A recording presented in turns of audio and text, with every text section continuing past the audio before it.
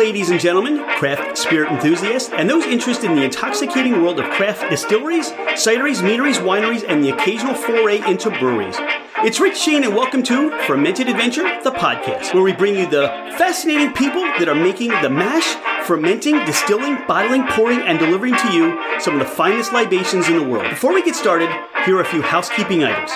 Thank you for bringing the podcast into wherever you are and whatever you're doing. We truly are grateful that you have chosen to listen and make us part of your day. It would mean the world to us if you left a 5-star review. This helps us climb in the rankings, and it makes it easier for others to find us. Don't hesitate to leave us your comments as well. If the podcast didn't meet your expectations, tell us why. We're always striving to improve. You can find us at fermentedadventure.com. We are on Instagram and Facebook as Fermented Adventure. Email us at fermentedadventure@gmail.com. All right, FA Nation, let's meet our guest. He's Michael Juergens. I'm Rich Shane. This is Fermented Adventure, the podcast. Michael, you are the world's leading wine influencer, or the world's wine leading influencer. You are the go-to guy. I'm excited to talk to you. I can't wait to learn more about wine and all that you do. Welcome to the podcast. Thanks for having me on, Rich. Let's have an adventure with fermented stuff. Oh my God, we're gonna have an adventure. You are the guy that when you walk into a room, the beaming light, people know you're there, don't they?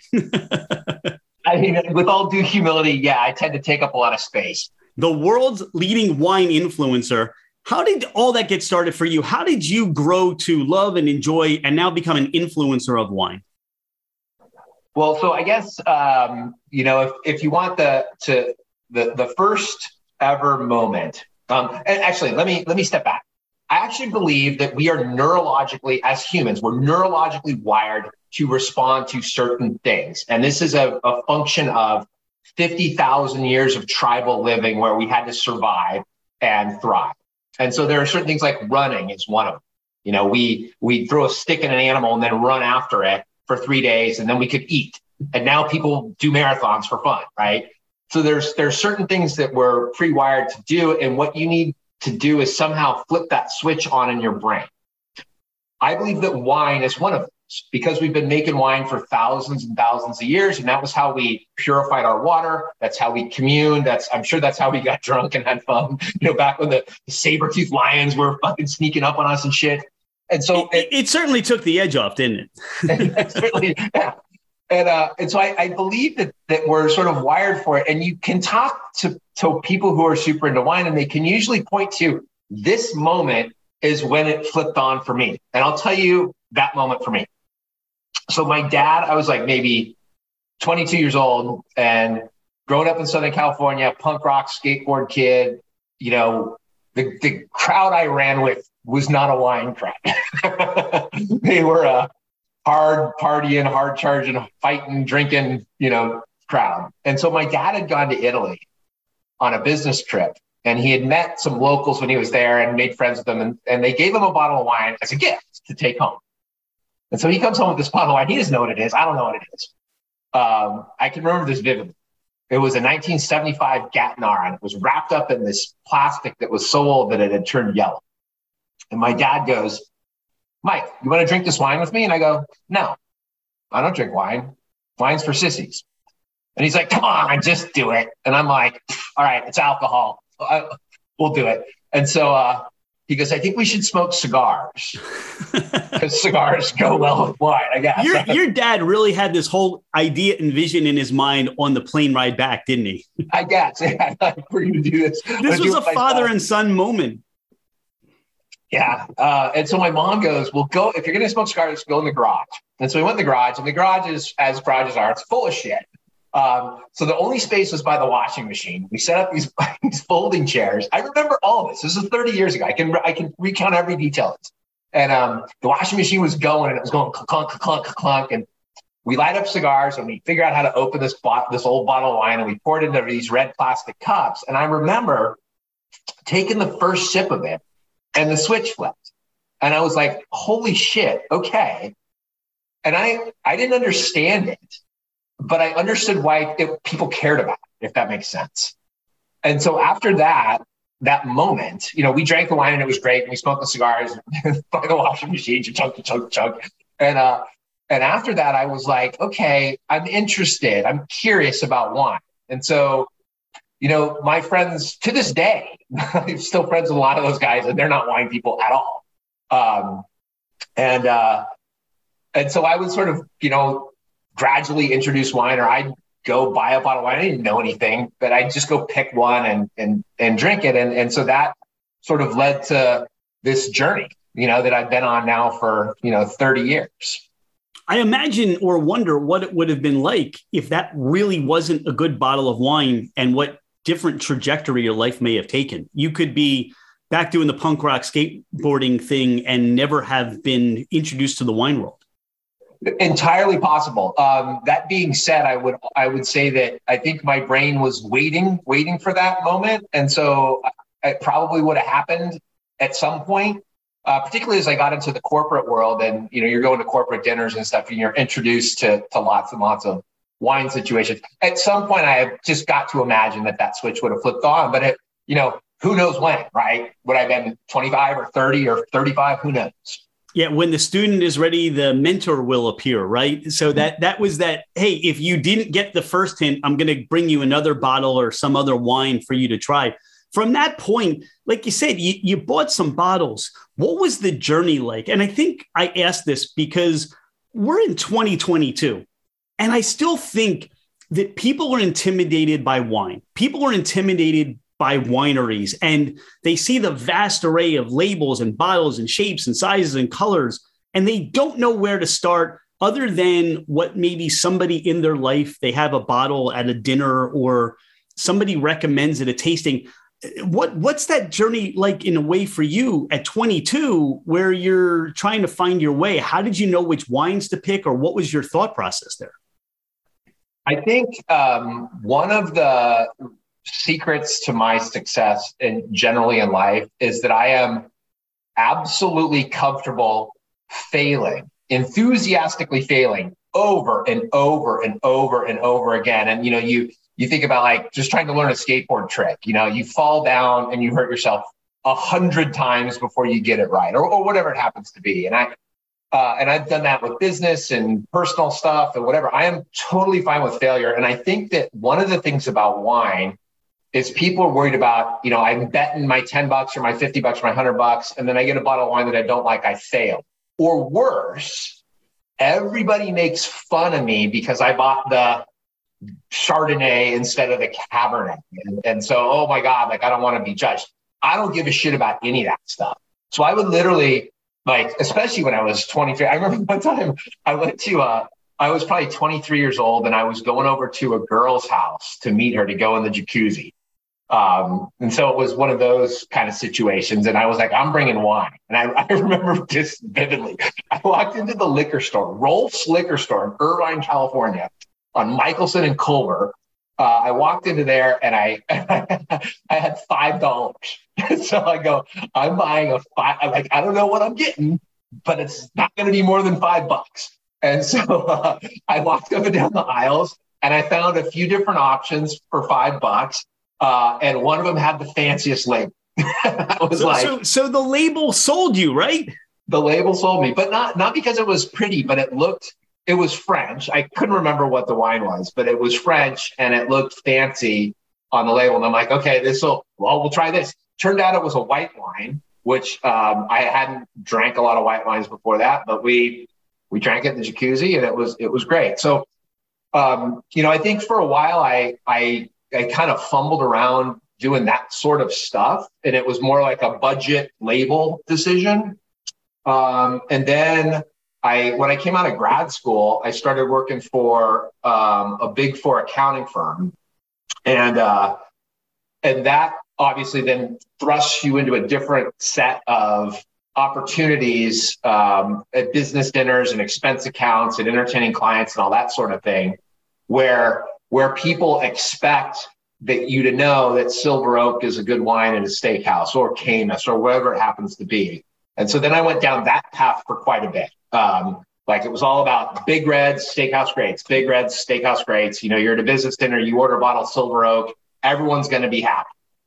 And so I did that for maybe another probably 10 years. But in a very sort of like, hey, I want to try stuff. I want to like, let's do this. And then I decided to get serious and started studying.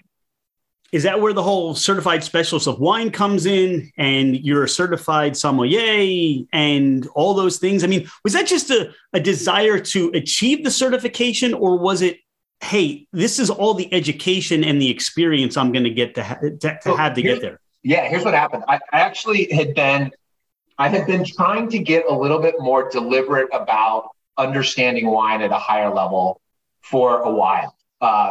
And so I was really kind of getting myself out of the comfort zone and trying different stuff, and reading the odd book or two, but not in a structured manner at all. And then my girlfriend and I watched the movie Somm, the documentary Somm, the first one. And I watched these guys and I saw their level of passion and their level of understanding about how this fucking river influences the grapes on this hill. And I can taste it in the glass. And I was mesmerized. And so at the end of the movie, I turned to my girlfriend. We were watching it on the couch, and I go, I'm doing that. And I don't know, have you seen that movie? Yes. Yeah. So, you know, in the movie, like the girlfriends all talk about like what a nightmare it is to have a significant other that's doing this. And I go, I'm doing that. She goes, no, you're not doing that. And I go, fucking right, I am. And so the next day I signed up for the next level 1 sommelier exam, which was about 30 days out. And I said, okay, I got 30 days to learn how to be a somm. And I bought every book I could find, and I bought a bunch of wine, and I spent every spare minute for the next 30 days studying like crazy. I'm curious, Michael, do you think that it's your palate is more attuned and you have, I almost want to say special powers, or do you think you've educated your palate, or do you think it's a little of both? It's 100% a little of both. I think some people are very natural tasters. My girlfriend is actually a much better taster than I am in terms of being able to pick out specific aromas and flavors. I have trained my palate to be able to do that. But more importantly, I did the research to understand what it means. And so, like, I'll give you an example. You're in a glass and you're smelling sour cherry and herbal notes with high acidity. Okay, what does that mean? Well, for me, it means, and everyone's palate is a little bit different. Everyone identifies different molecules as different sorts of things. But for me, that's going to be like, okay, cool. We're in Northern Italy and it's Sangiovese or Nebbiolo. All right. Number 2, okay, how do I differentiate the two? Okay, now level 2 would be, how are the tannins? Are the tannins more fine-grained or are they more coarse? If it's more coarse, probably Sangiovese. More fine-grained, probably Nebbiolo. And that's kind of how I piecemeal that. My girlfriend, on the other hand, is going, I get a lot of sour cherry and herbal notes, but she hasn't done the level of work that I've done to say, like, what does that mean? And how do you get more and more specific? Okay, it's coarse grain, so it's Sangiovese. Is it heavy use of French oak? Then it's Brunello. Is it no oak? Then it's probably Chianti. But it's got some complexity, so it's probably Chianti Classica. You know, I'm taking it down the next 7 layers. So like, I'm fascinated and intimidated all in the same vein, because the ability to do that, I think you really have to educate. And there are, and I'm sure you're one of them, there are people that can stop and say, and, you know, this is the year. I mean, you can pull that out of drink. You could say, this is where it came from. This is the year. You know, all that. That's just, it's like, I almost want to say, you know, how do I start to learn some of that knowledge and that information? Is that, I mean, you have your drinking and knowing things wine blog and book. Is that really where you stopped and said, hey, how can I educate and how can I teach the world about what I know and give them that experience and, you know, take them on the journey that I'm on? Well, let me break it down into 2 different buckets. So the first bucket would be, in terms of trying to go down the same path I would go down, the question is why would you want to? You got to have like some sort of driving force that says, I need to spend literally years and years and years of my life trying to differentiate between Chianti and Chianti Classico. And does it really matter for the average Joe? It probably doesn't. All that being said, I do think there's this the vast majority of the wine drinking population is curious. Like if you like wine, you're probably sitting there saying to yourself, how do I have the most enjoyable wine experience at the lowest possible cost? You know? And so for years, my friends had been after me to give them wine recommendations. Like, oh, you're a wine guy, Mike. Like, you know all the good wines. Like, tell me wines. And I'm like, dude, like, what's your budget? Do you like whites or reds? Do you like sparkling? What are you going to be doing with it? Is it you're going to drink it with a steak? You're going to have it on the patio by the pool with your friend? Like, there's no way for me to do this. And I don't want to be bothered either. Like, it seems like effort. So I never did. It's like a Dear Abby column, you know? Yeah, seriously. And so this one day I was on a plane and I was reading this book. As I normally do, I'm reading wine books, and a lot of them are pretty dry. I'm reading this wine book, and the author in it started like ripping on Chenin Blanc. And I think I'm maybe paraphrasing, but I'm pretty close. She said something to the extent of Chenin Blanc is a garbage grape. And I was like, on the plane, I was incensed. I'm like, fuck you. It is not. Chenin is awesome. Like, I can only imagine you yelling out in your seat. Elbowing the guy next to me, goes, you see what this bitch is saying? Chenin Blanc is great. So I whipped open my laptop and I'm like, I'm fixing this right now. And so I wrote an email to like 10 of my friends that basically said, hey, I don't know if you guys know about Chenin Blanc, but it's a really awesome grape. And it's made in a couple different styles. And you should go to your local wine store and you should look for a bottle that says Vouvray or Sauvignon, and you should buy it and you should try it and you should see what you think. And I just sent it to them. And then those 10 or so people all responded and said, this is awesome. Can we do another one? And so I'm like, okay, you know what else I think is cool? Nebbiolo is cool. You should drink some Nebbiolo. Here's why I think it's cool. And then those people like forwarded that email to their friends, and those friends forwarded it. And then I started getting emails from all over the place saying, hey, can you send me an email about some stuff? And so I started like adding emails together. And whenever I got around to it, maybe once a week, I'd think about, I'm drinking a Mencia right now. This Mencia is super delicious. I should tell everybody, hey guys, Mencia is delicious. It's from Spain. It's fruity. It's got a little bit of spice. If you like Pinot, you probably will like this. Here's a bottle I recommend. And so I went on doing that for, I don't know, probably about a year. And I was getting emails from all over the world. Like this like went everywhere. And so finally it just got too big to manage out of my inbox. So I set up a website and just said, look, if you want to get on this bandwagon, just go to drinkingandknowingthings.com, put in your email, and you'll just start getting them from the beginning. And so that took the logistical burden off of me. But then people would like email me and they'd be like, hey, I'm late to the party. Can you send me I started on number 42. Can you send me the back 41 issues? And I was like, no, I'm not the fucking librarian. I'm sorry. Can you also come and detail my car? yeah, seriously. And do my dry cleaning while you're on the way. And, yeah. By the way, if you got any extra Girl Scout cookies, can you bring those over? No, and I was like, fuck you. I'm not doing this for you. I'm doing this for my friends. But I got so many requests that I ended up going, all right. So I batched up the first 52 and released it as a book on Amazon with the idea that, hey, if you're curious about wine, but you kind of don't know where to start, here's a real low risk way to do it. Once a week, read for 5 minutes. You're probably going to laugh because I talk an enormous amount of shit in the book. It's not super esoterically geeky. It's not inaccessible for people. And there's no risk. It's sort of like, hey, try the Chenin.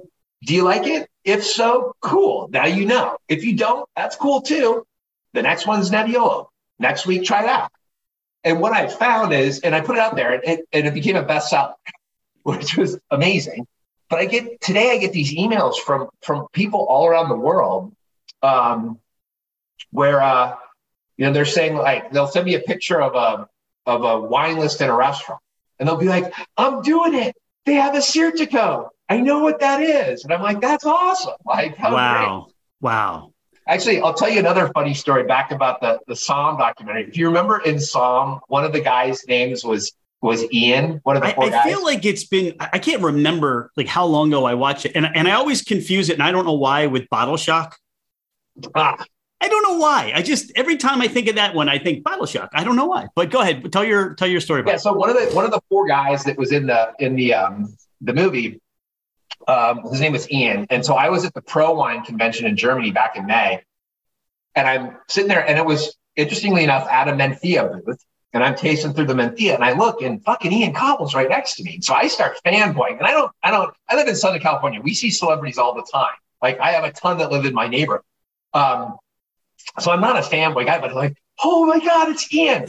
so I grab him. I'm like, oh my God, you're Ian Cobble. And he's like, yeah. And I'm like, oh, I'm a big fan, blah, blah, blah, blah, blah. I buy your shit from Somm Select. And while I'm talking to him, some dude from Switzerland comes up to me and goes, hey, you're the Drinking and Knowing Things guy. Oh, wow. Can I get a photo? And so I'm like, sure. I'm getting a selfie with the dude. And I'm sitting there going like, I'm fanboying him, and this guy's fanboying me. It was just a really bizarre experience. And my girlfriend was standing right next to me watching me, and she's like, did that just happen? I go, apparently it did. That's awesome. I mean, but that's exciting. And what I take out of all this, Michael, is that you live life with exuberance. I mean, like we said, you wake up and you can't wait to just enjoy and take on and have this awesome day. And what better way to express that in a lot of ways is we talked about, hey, grab a bottle of wine, you share it with friends. You're doing that on a global scale now. You're giving your opinions and ideas and thoughts. I'm wondering, it sounds like you're sending out recommendations or ideas for people to enjoy wine. Are there parts of this where you stop and say, don't drink this wine, or don't drink this wine now? Yep, 100% I say that. Like, one of the things I rail on a lot is these winemakers that are trying to turn the volume up to 11 on everything. So we want the most fruit possible. We want the most oak possible. We want the most alcohol possible. We want the most tannins possible. And so the idea that if a 9 on all of those is good, then a 10 is better. And it's not necessarily. It can be, but it's usually not. And so, but that style has become a favorite, particularly here in the US. And it just drives me fucking crazy. That, like, dude, it's like salt on food. A little bit of salt really helps a dish, but a bunch of salt makes it not as good. A little bit of oak really helps a wine. A ton of oak doesn't necessarily. I'm curious. Or it might help it 20 years from now, but then we drink it today, right, and it's shitty. But then people associate, oak is good. So I rail on stuff like that all the time. I'm curious, in the bourbon world, we're doing different finishes. Chardonnay, we're doing ports, we're doing sherry finishes.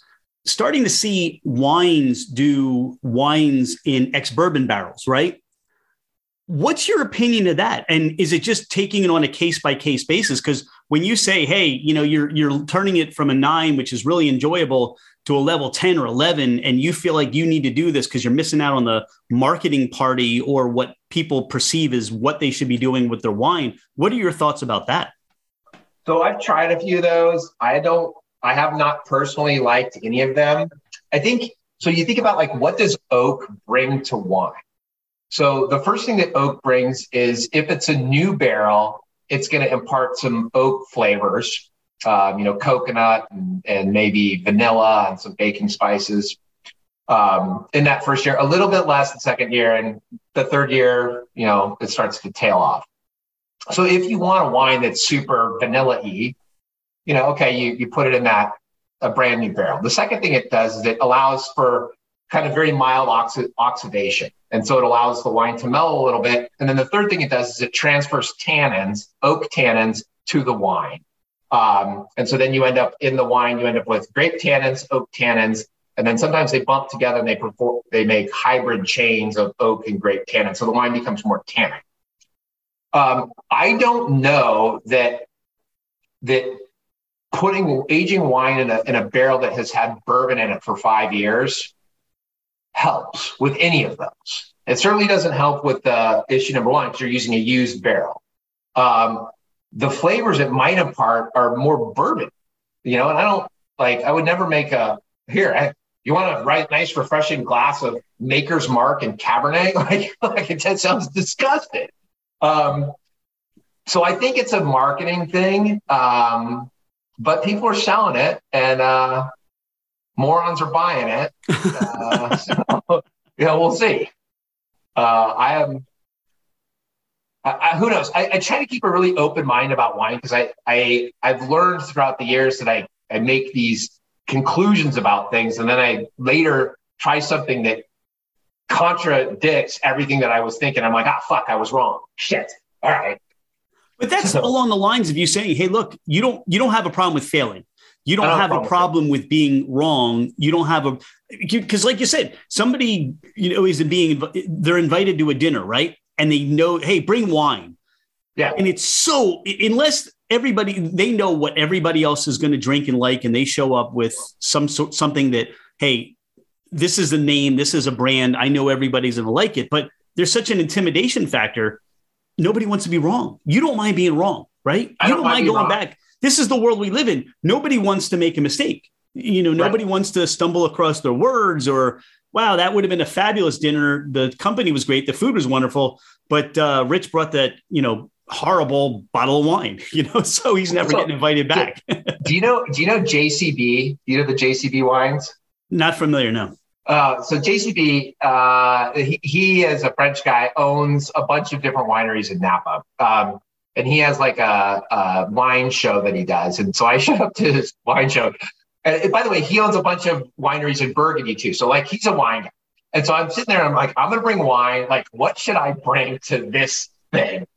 And so I settled on bringing this really geeky, esoteric bottle from Northern Italy from this guy who's picking grapes, and he puts them in these watertight clay pots and he sticks them in a pool for like 5 months and lets them ferment with the skins underwater. And then he pulls them out and he bottles it. And I had bought a case of this wine, which is kind of hard to get.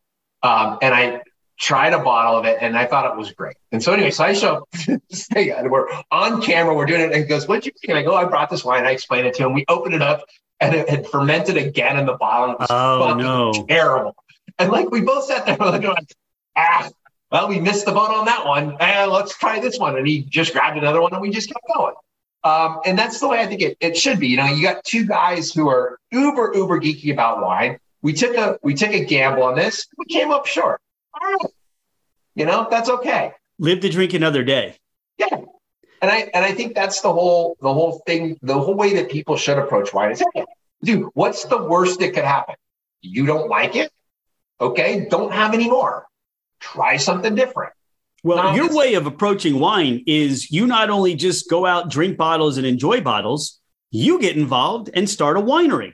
So Bhutan Wine Company. Now, this is a whole different dynamic. This is exciting. I'm fascinated to hear about the production and all that has gone into I read a little bit that the way you discovered this area was you were doing a marathon and you were just, you were, just kind of mesmerized by the terroir, right?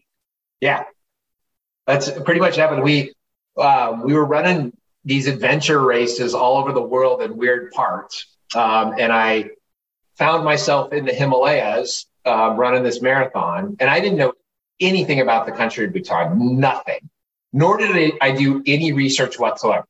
I just got on the plane and like, we'll see what happens.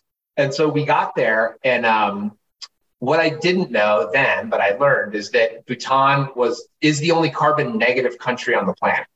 And then they have this really harmonious balance with the environment. It's actually written in their constitution that they must have 67% of the entire country must be forest lands, that you can't develop it. And so everything I ate there was just amazing. Like all the produce, the meat is another story, but the everything that was grown there was just spectacular. And so in my head, I assumed, every country that grows stuff grows wine grapes and has for hundreds, if not thousands of years. I just assumed they had wine.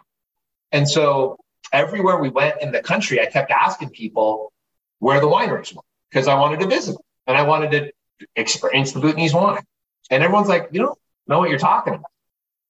And so we ended up at this dinner with these government officials who wanted to meet the foreigners who'd come to this little kingdom in the Himalayas to run a marathon. And I asked one of the guys, I'm like, yo, where's your wineries? I want to visit them. He goes, we don't have it. And I go, how is that possible? You have this beautiful terroir. You're growing the world's best Mandarin oranges. How are you not growing wine grapes? And he basically said, we just have never done it. They never came here. Like the Italian army or the Roman army never marched through there. Marco Polo never went through there. Like and there wasn't any natural indigenous grapes there. Yeah. So when you start to think about how history plays in where wine grapes and wine production come into play, that's just the fact. And you don't even think about that, right? Yeah. Wow. Yeah. You think about like big countries that have wine industries that didn't have indigenous grapes, like Australia.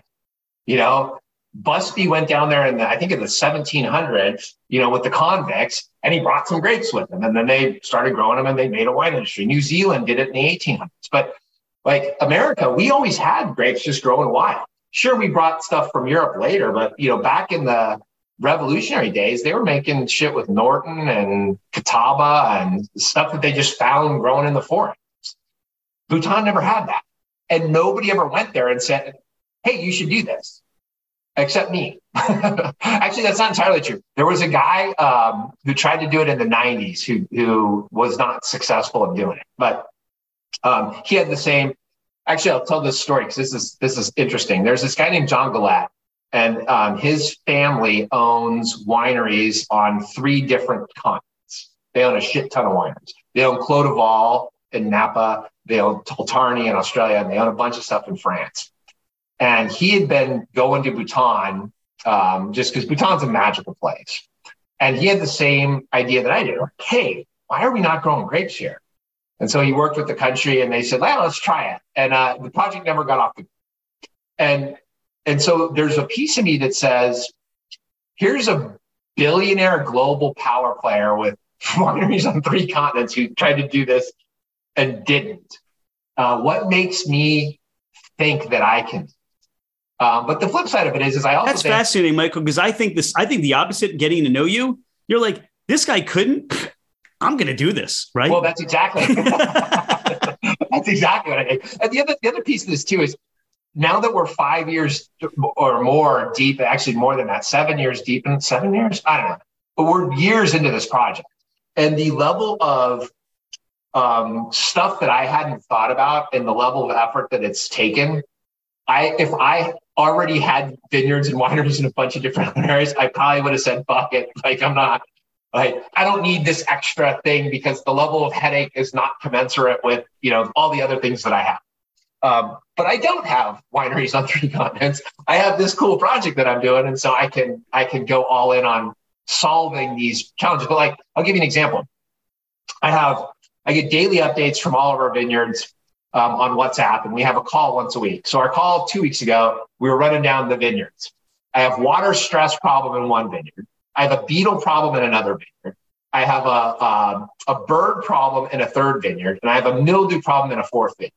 It's 4 different vineyards, 4 different problems. Like, all right, let's solve for these one at a time. Think, get the birds to start eating the beetles. Well, exactly. Yeah. Well, we talked about that actually. And on the birds, one of my solutions was like, there's 2 specific species of birds that are hassling this one vineyard. And I was like, what's that bird's natural predator? Right. In Bhutan? Like, do you guys have hawks? Do you have falcons? Do you have eagles? And they're like, no, we don't have those.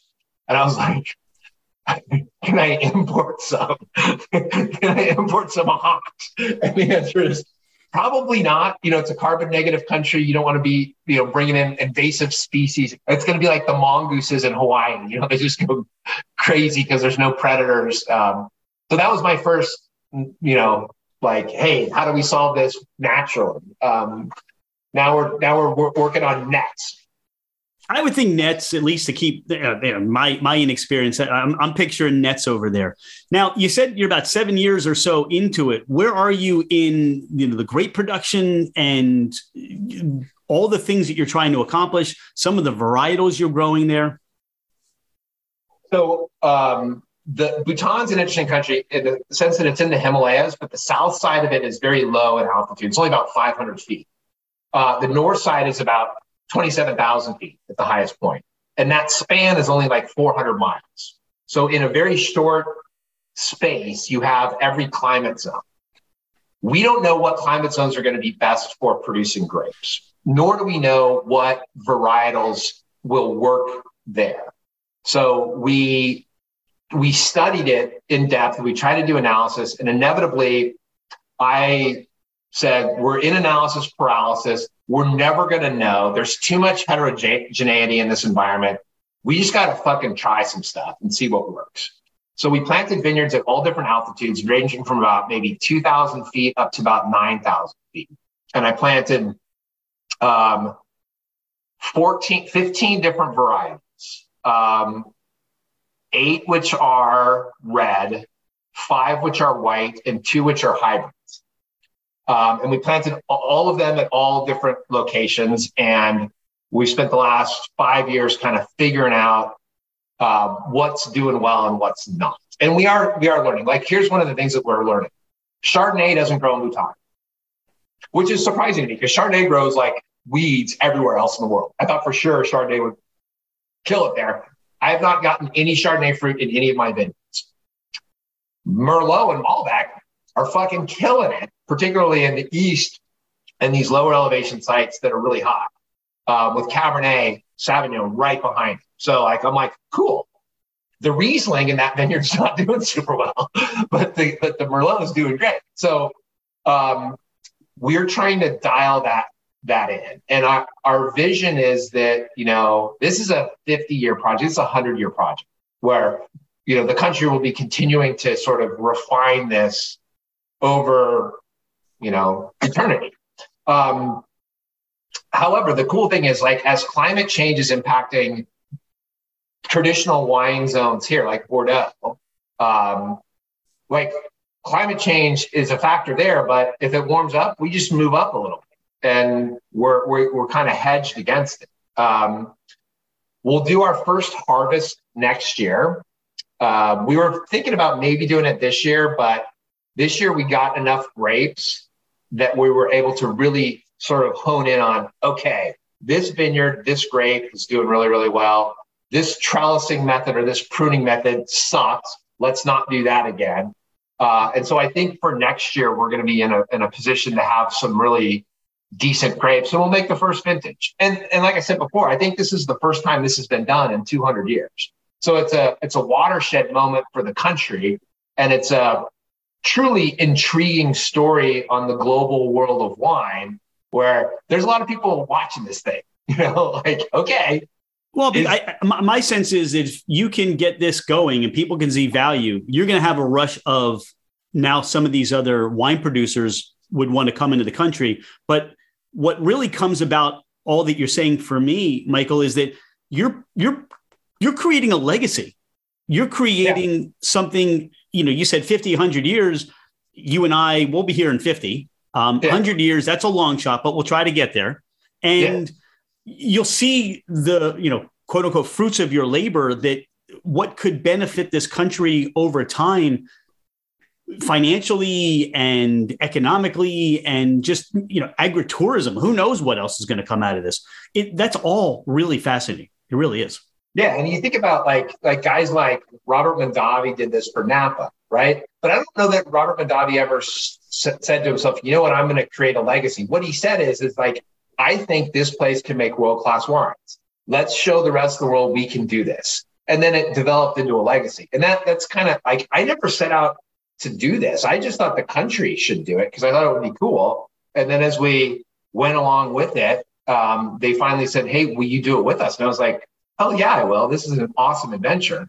But for me, it was less driven by the desire to create a legacy, and it was more driven by the desire, passion. Like, I think this is fucking cool as hell. Let's see what we can do.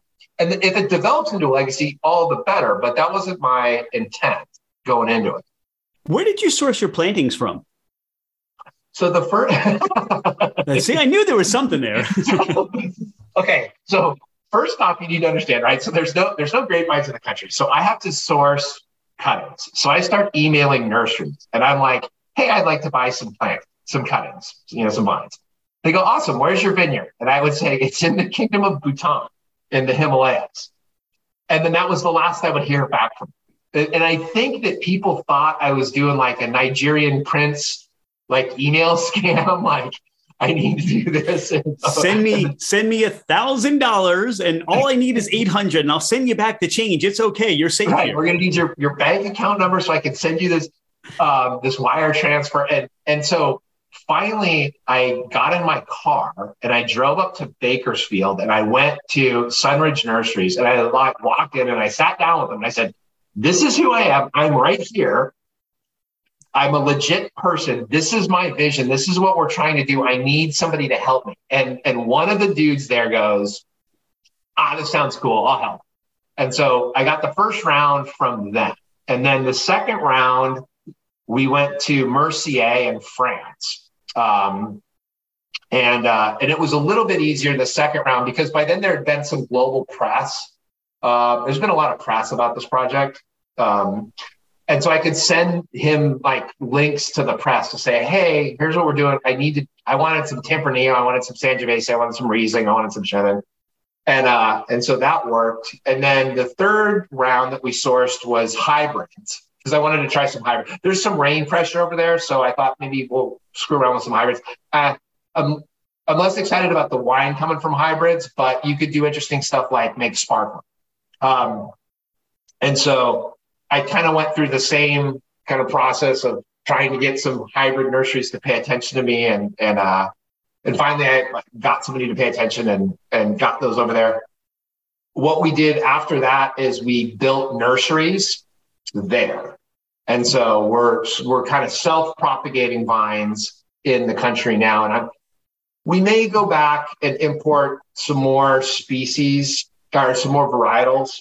If we decide, I don't know, I'm making this up, but let's say we decide that we really want to try Menthia for whatever reason, or Nerello Moscalese or Pinot Gris or something, great, we'll source more. But we've got enough different stuff there already. And some of them, like I said, are really flourishing. And I'm okay with failure. Like I think of all of our vineyards, I think a couple of our vineyards are not going to work out. I think they're going to be too high in elevation.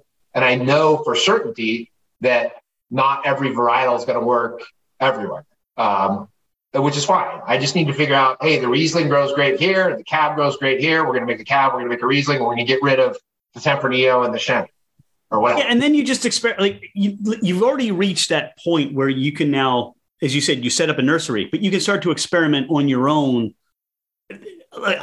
I almost wish there was a documentary where people were following you around with a camera, especially having to go up to this nursery or listen to people hang up on you on the phone or stuff like that. That would have been totally entertaining. There is a documentary film crew that's coming to film the first harvest. Okay.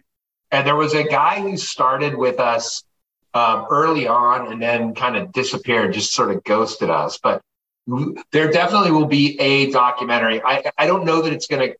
I don't have any footage of me calling the nursery to get hung up on. We'll have to get an actor to recreate the actual events that happened. We'll weave that in, right? That'll be funny as hell. Yeah, there's and what I really want to do is I really want to like. I'm not a filmmaker, but in my head I envision the movie starts and here I am playing with my punk rock band in a garage somewhere. And that's how it starts. And then it fades from there to the beautiful vistas of the vineyards in Bhutan. And everyone goes, what the fuck is going on here? And then they go on the journey with us. But we'll see. Now, we're going to take almost a 180. We're going to turn the other corner. And SoCal Rum Company? Yeah. I mean, people think, oh, Michael, he's just a wine guy. And by the way, it's Michael Juergens and it's Michael Annan.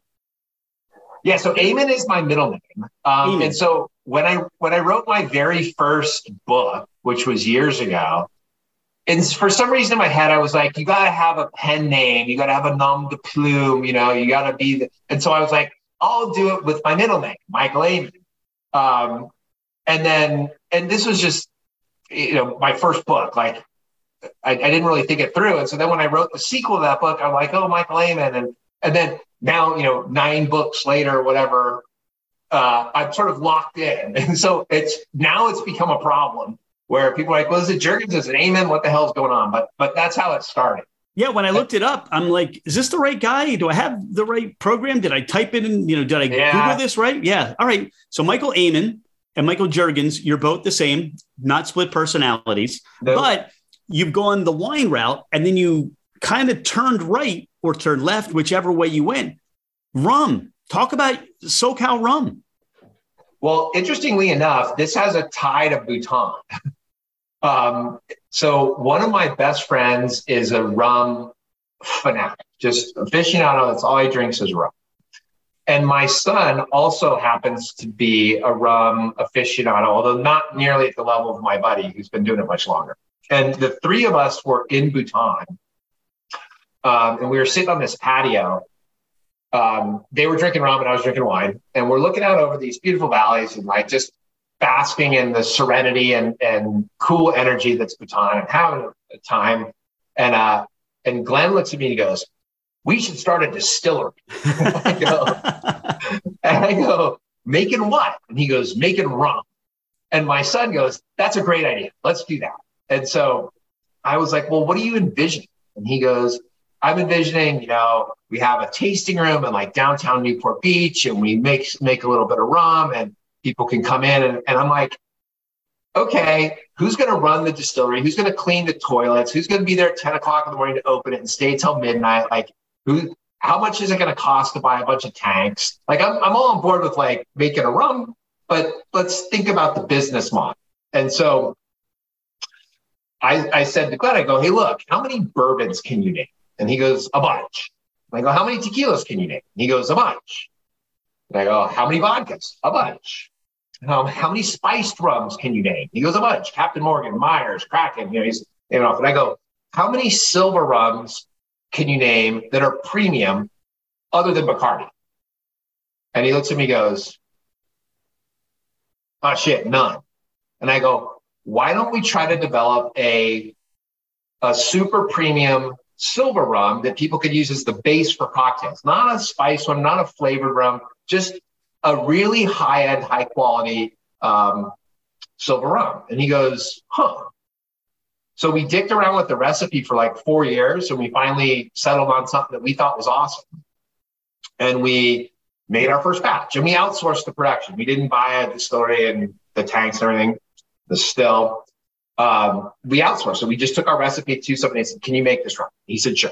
So we made it, and we tasted it. We're like, this is really, really good. Like, we should see what the experts think.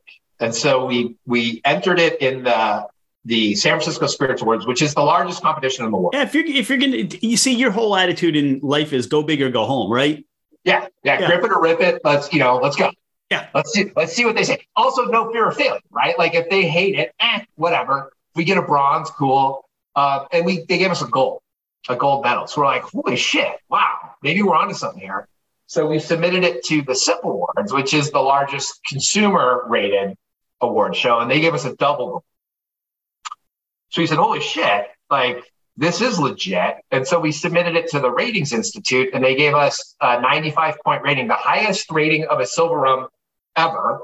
And I think it's the second highest rated rum ever as well. The first highest rated rum got 97, and it was a 23-year aged rum, and ours is a silver rum. And so we're like, wow, we got something here. Let's go sell it. And so we, took it to the marketplace, and we're primarily in Southern California, but we're starting to branch out. And we have just like fanatic followers of it. Like people are like, this is the only rum I drink. And it's been cool. It's been a fun ride. We somehow we got hooked into like the Hollywood crowd, and we ended up doing private parties at a bunch of like high-end celebrities' house. We were on like a couple episodes of The Real Housewives of Beverly Hills. Oh no! Wow, cool. Yeah, it's been a cool. It's fun when you see product placement just show up like that, isn't it? Yeah, and the thing about it is like you could pay for product placement. We didn't pay for it. They asked us. Yeah, they're like, hey, we're gonna film this party. Can you guys come and make rum cocktails for everybody? We're like, oh, yeah, we can. That sounds great. Is there distribution? Can people? You said it's mostly in Southern California, but are you shipping? Do you know that they're shipping? Yeah. There's a handful of. I mean, we can't, right, because we're the producers, but there's a handful of retailers who ship nationally. There are certain states that they can't ship to because of the rules. But yeah, generally speaking, if people want to try it, they can go to SoCalRum.com and there's links to some suppliers, or they can Google it. It's cheap. It's $20. So $20 for a 95-point spirit. See, here's what's going to happen. It's $20 today. Well, it's funny you say that. Like people have told us that we need to bump our pricing up, but we have a real core part of our business are the beach bars in like Newport Beach and Costa Mesa, where it's sort of their standard rum that they put in everything that they make. It's not the well, but it's like for their premium drinks, you get SoCal rum. So if we bump the pricing on it, it kind of screws our core customer base that got us to where we are today. So, and I'm looking at like, Tito's. Tito's is a great vodka. It's $20. Maybe we're just the Tito's of rum. That should be on a t-shirt. I mean, and you love t-shirts, so that might be your next t-shirt. I do love. We got to see you at. I would love to see SoCal Rum at Bar Convent Brooklyn in 2023, and that's an industry show where you get those that are in the bar world and mixologists and bartenders and stuff like that. So I think they would go crazy trying this premium rum and learning what to do with it on the East Coast too. Especially you said you're in Manhattan quite a bit, so they would love to see SoCal Rum there. Yeah, we've actually talked to. We're in discussions with a couple of East Coast distributors, literally as we speak. So it would be cool. It's one of those things where we never set out to build a global rum business. It was always like this fun little thing that we did just because we thought it would be cool. Isn't that how it works, though? I mean, that's kind of how it works. Let's just make some rum. We could do that. So talking about fun little things just to do, stage 2 candidate as far as a master of wine. And where are you along in the process, and how close does that become the success of what you're setting out to do? So there's 2 major industry certifications. There's Master Sommelier and then there's Master of Wine. There's about 400 of each in the world. I think the Master Sommelier certificate, and both are sort of the highest thing that you can get in the wine world. Sommelier is primarily designed for people who are like serving in restaurants, which is not what I do, nor do I want to do it. Master of Wine is more like understanding the business of wine and winemaking and grape growing and so on and so forth. So there's about 60 Masters of Wine in the US. I have been working towards that certification for about 8 years. I passed the first stage, no problem. The second stage has 2 pieces. I passed one of the pieces, no problem. And then I failed the tasting piece 4 years in a row. I just took it for the 5th time about 2 weeks ago, and I get my results October 24th. October 24th. Okay. So we will see. I mean, it's the test itself has like an 8% pass rate. So it's, you got to be prepared to be disappointed a lot when you're taking that exam. But I felt decent about this year's approach. If I make it, awesome. It's one of those things though that if I make it or if I don't make it, it kind of doesn't impact my life at all. Like it doesn't change my business. It doesn't change my credibility. It doesn't, it's just that, some arbitrary organization decides that I have mastery. There's many, many people in the wine world that don't have any certifications that are super, super well respected. And there's people who have certifications who are not respected at all. But it's something that I've spent an enormous amount of effort pursuing just because of my own passion. And it's provided me a kind of a structured way of thinking and learning about wine. And had I not done that, I wouldn't have gone all over the world to study wine in all these different regions. And if I hadn't gone all over the world to study wine, when I got to Bhutan, I wouldn't have looked at it and said, this looks like a wine place. So it's already taken me to these really neat places in my life. I'd love to have the initials, but we'll see. So if people want to see the celebratory post on Instagram, who are they looking for? Drinking and Knowing. Drinking and Knowing. Okay. So on October 24th, we're going to see this huge blow up of, people congratulating you on that next stage, of course, right? From your lips to God's ears, my friend. And if not, it'll be the next year. That's okay.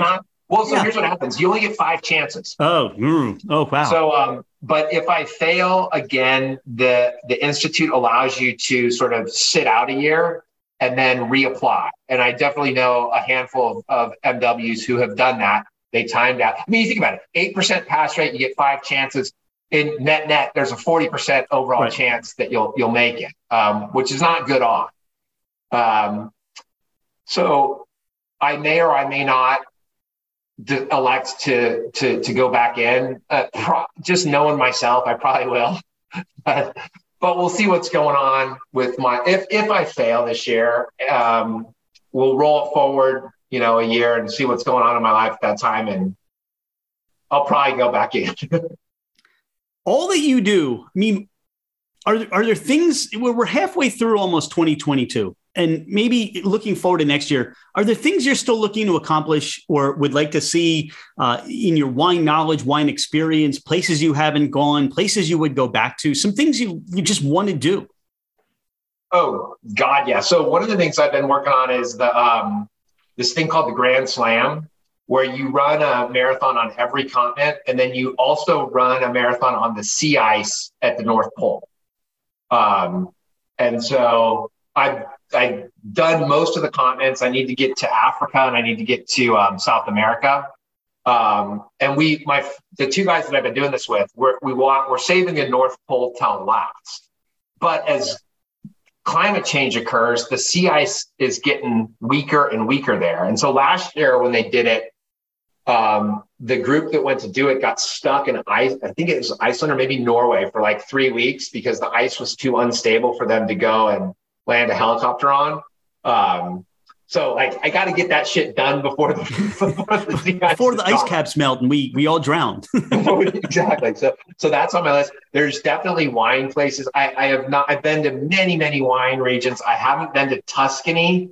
I've been all over Italy, but I've never been to Tuscany. I've never been to the Rhone Valley. Those are definitely on my list of places to go. There's definitely a couple places in Australia I still haven't been that I love to go to. There's places I'd love to go back to and try to learn more. Burgundy is fucking unknowable. And so you could spend a lifetime just in that little 30-mile stretch, and there's always new stuff to learn. So I'd love to write a few more books. I wrote this trilogy of wine novels about these 2 protagonists that's kind of like Color of Money meets Pulp Fiction meets wine. Very, hustle guns and, gangsters and shit. And I've got an idea for a couple more books in that series. I'd like to get that done. I'd like to get the Bhutan Wine Company to 2,000 acres of vineyards over the next 7 to 8 years. It'd be interesting to see what happens with SoCal Rum. One of my bands that I play in, we just released the first punk rock album ever to be released as an NFT. So I'm kind of curious to see what's going to happen with music distribution as it relates to the blockchain. And I like to hold myself up as a mild pioneer in that space. I got fucking ideas. You got ideas. You're like one to watch, man. You're like the 50 fastest growing, adventurous in the world. Well, so it's interesting. I'll share this with you. I went through a pretty gnarly divorce. years ago. I had been married for about 11 years, and it took me 13 years to get divorced in the state of California. And through that process, I got the shit kicked out. Trying to get access to my children, spending absurd amounts of money. And through that process, at the time I was a kind of douchebag corporate guy, we got to make more money, have more Ferraris. And I was that guy. And through that process, I kind of learned like none of that shit matters. That, you get one ride through. And so I eventually kind of morphed this into this mantra of do epic shit with cool people. That's what's most important. Just go, let the universe take you to where you need to go. Don't fight it. When the opportunities arise along the way, go all in on them, but only do epic shit with cool people. Don't chase money. Don't chase stuff. Don't chase status. And if you do that, you're going to have this amazing life. And once I sort of adopted that mentality, that philosophy, like everything changed in my life. And for the vast better, and I was way more successful at everything that I did. So, that we're getting philosophical here, but that's kind of how I'm trying to approach the world right now. And this is why I'm doing things like, let's go to the North Pole to run a marathon and dodge polar bears. I mean, like, who the fuck does that? because at the end of the day, you never want to look back and said, I could have done that. I could have put the vineyard in Bhutan. I could have just made a premium rum. I could have done a lot of things. It's not going to hold me back, right? Correct. That's look, if people want to follow you, you have the Drinking and Knowing Things wine blog, you're doing your books, you've got your Instagram account. They can sign up for the email newsletter. Are there other ways that people get to connect with you? Yeah. So I think, drinkingandknowingthings.com is an easy way if you want to sign up for the newsletter. At Bhutan Wine or bhutanwine.com. That's the website and the Instagram handle for that. If they want to kind of see what's going on with what we're doing there, SoCalRum.com or at SoCalRum.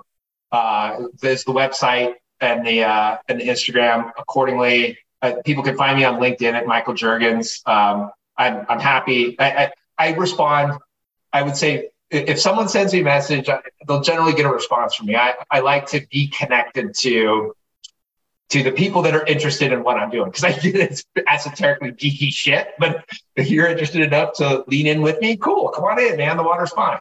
So I'm Michael, I'm so grateful for your time today. I just, there are things now that I want to try and learn, and I can't wait to get into your blog and see all the things that are going on with you and learn more. And, for me, you touched on something, and I've said this before, no matter what you're drinking, if you learn more about the producer, whether it's the distillery, the winery, the cidery, the meadery, if you could connect with the people that are making that, the history behind it, it makes what's in the bottle, it makes what's going in your glass even more enjoyable. And I look at that from that world, and talking to somebody like you imparts that excitement, that information that if I learn more, it's not just a bottle on a shelf. It's not just, a winery that you make a right and turn down a long road and you sit out. And it's about, hey, how do I elevate my experience of life? And that's what you've imparted for me today. So I want to thank you for that. Cool. Well, Rich, it's been a delight. And I appreciate you letting me tell stories and have fun with you today. I know we have a limited amount of time, but we could do this for another 8 hours. So that'd be fun. Yeah, absolutely. I'll come back on any time. Thanks, Michael. Cheers.